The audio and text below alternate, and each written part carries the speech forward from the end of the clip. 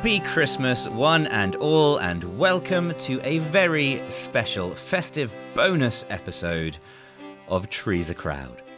For the past year, I have been exploring the secrets and the stories beneath the 56-ish native trees of the British Isles. But today, as it is Christmas, I am going to be taking a closer look at a very special non-native tree.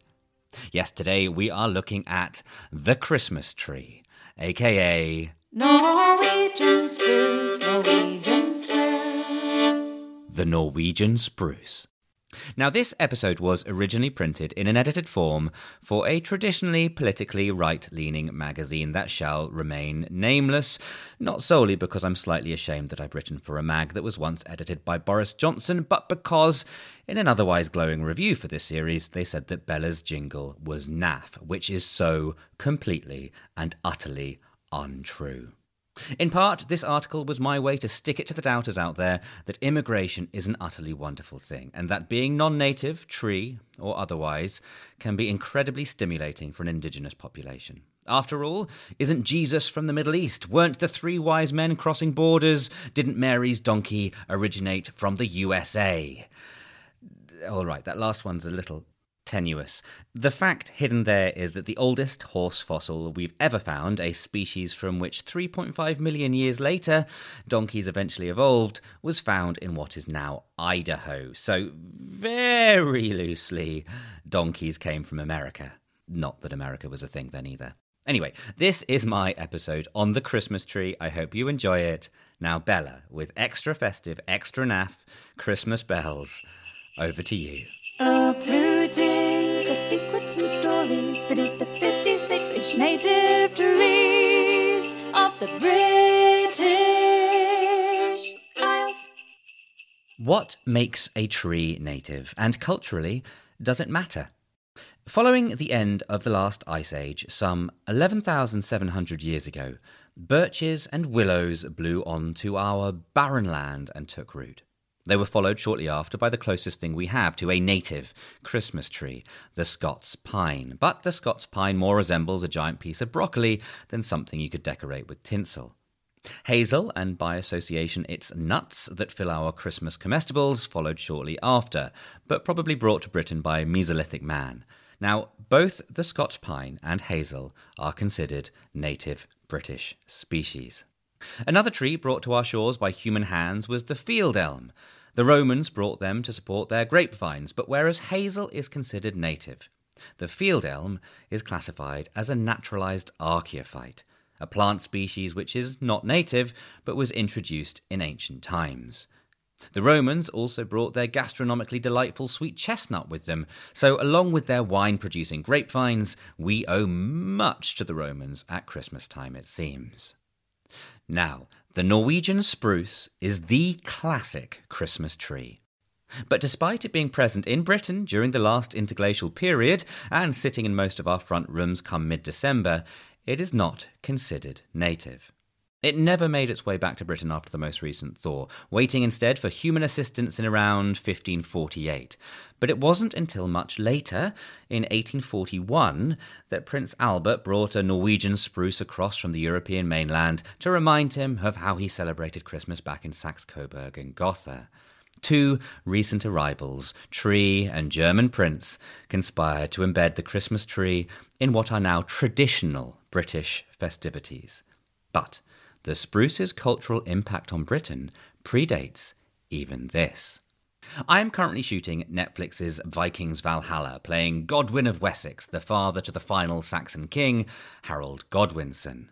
As well as doubling my appreciation for how life, both plant and axe-wielding Scandinavian, arrived on our shores, playing in 1016 has refocused my attention upon Viking tree worship. It seems to me that it was, in part, early Vikings who were responsible for placing a tree at the centre of our Christian wintry revelry. The Viking midwinter festival, Jollablot, celebrated the rebirth of the sun. It later became known simply as Yule. Now, central to these celebrations was a Yule tree and a Yule log. The tree represented eternal life with its ever-present, evergreen needles, while the log, which was set alight, stood for the need for warmth in this world, something that is still very true. When King Haakon I of Norway began to Christianize the Nordic people in the 10th century, he rescheduled Yule to coincide with Christmas. The Yule tree was one of the pagan elements which blended easily with these new Christian festivities, and the Yule log remained too, sort of, although normally now coated in chocolate and dusted with icing sugar. It's highly likely that the Vikings used the Norwegian spruce for their Jollablot trees, but they put this spruce to other uses too. They made beer from the edible spruce leaf tips, which are incredibly high in vitamin C, and they loaded their longships with spruce beer, which helped to stave off scurvy. Similarly, when Captain Cook set sail for Australia and New Zealand, he too took spruce with him upon the HMS Endeavour.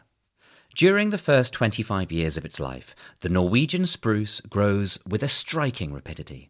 It can grow up to 1 metre every single year, and as such possesses a beautifully straight grain. Spruce timber is a pleasant pale cream colour, often therefore being referred to as whitewood. It is very versatile, and as well as being used to celebrate Christmas, it is perfect for wooden flooring, for furniture and paper, and every year 16 lorry loads of Norwegian and Sitka spruce from the Lake District are turned into the fences for the Grand National at Aintree. During the 1800s, boatloads of Norwegian spruce were shipped from Oslo to Cardiff to be used for pit props in Welsh coal mines. Such was the commercial interdependence of both the Welsh and the Norwegians that in 1868 the Marquess of Bute gave a plot of dockland to the Lutheran Church of Norway. A church was built there, clad in white-painted wood. It still stands and is known as the Little White Church. Now, one of its congregation, Harald Dahl of Sarpsborg, Norway, moved to Cardiff to set up a shipping firm to exploit the abundance of trade between the two countries. Harald's son, Roald, was to become one of our nation's greatest children's authors. Norwegian spruce helped to give us Roald Dahl. And it has also given us music. One genetic variant of the Norwegian spruce is known as the hazel spruce. Hazel spruce is recognised by UNESCO for its cultural heritage because it is a fantastic tonewood. Antonio Stradivari sought it out to make his legendary violins. There's even a hazel spruce forest in the Dolomites called the Foresta dei Violini, the Forest of Violins. So, regardless of whether the Norwegian spruce is native to Britain or not, the Norwegian spruce has given us divine music, dynamic children's literature, a chance to bully horses at archaic nationalistic endeavours such as the Grand National, and the means to survive a lengthy naval voyage without succumbing to scurvy. And no single Christmas, Yule or Jollablot would be complete without this tree. Skål. Good Yule. Happy Christmas. Uprooting the secrets and stories beneath the 56-inch native trees of the British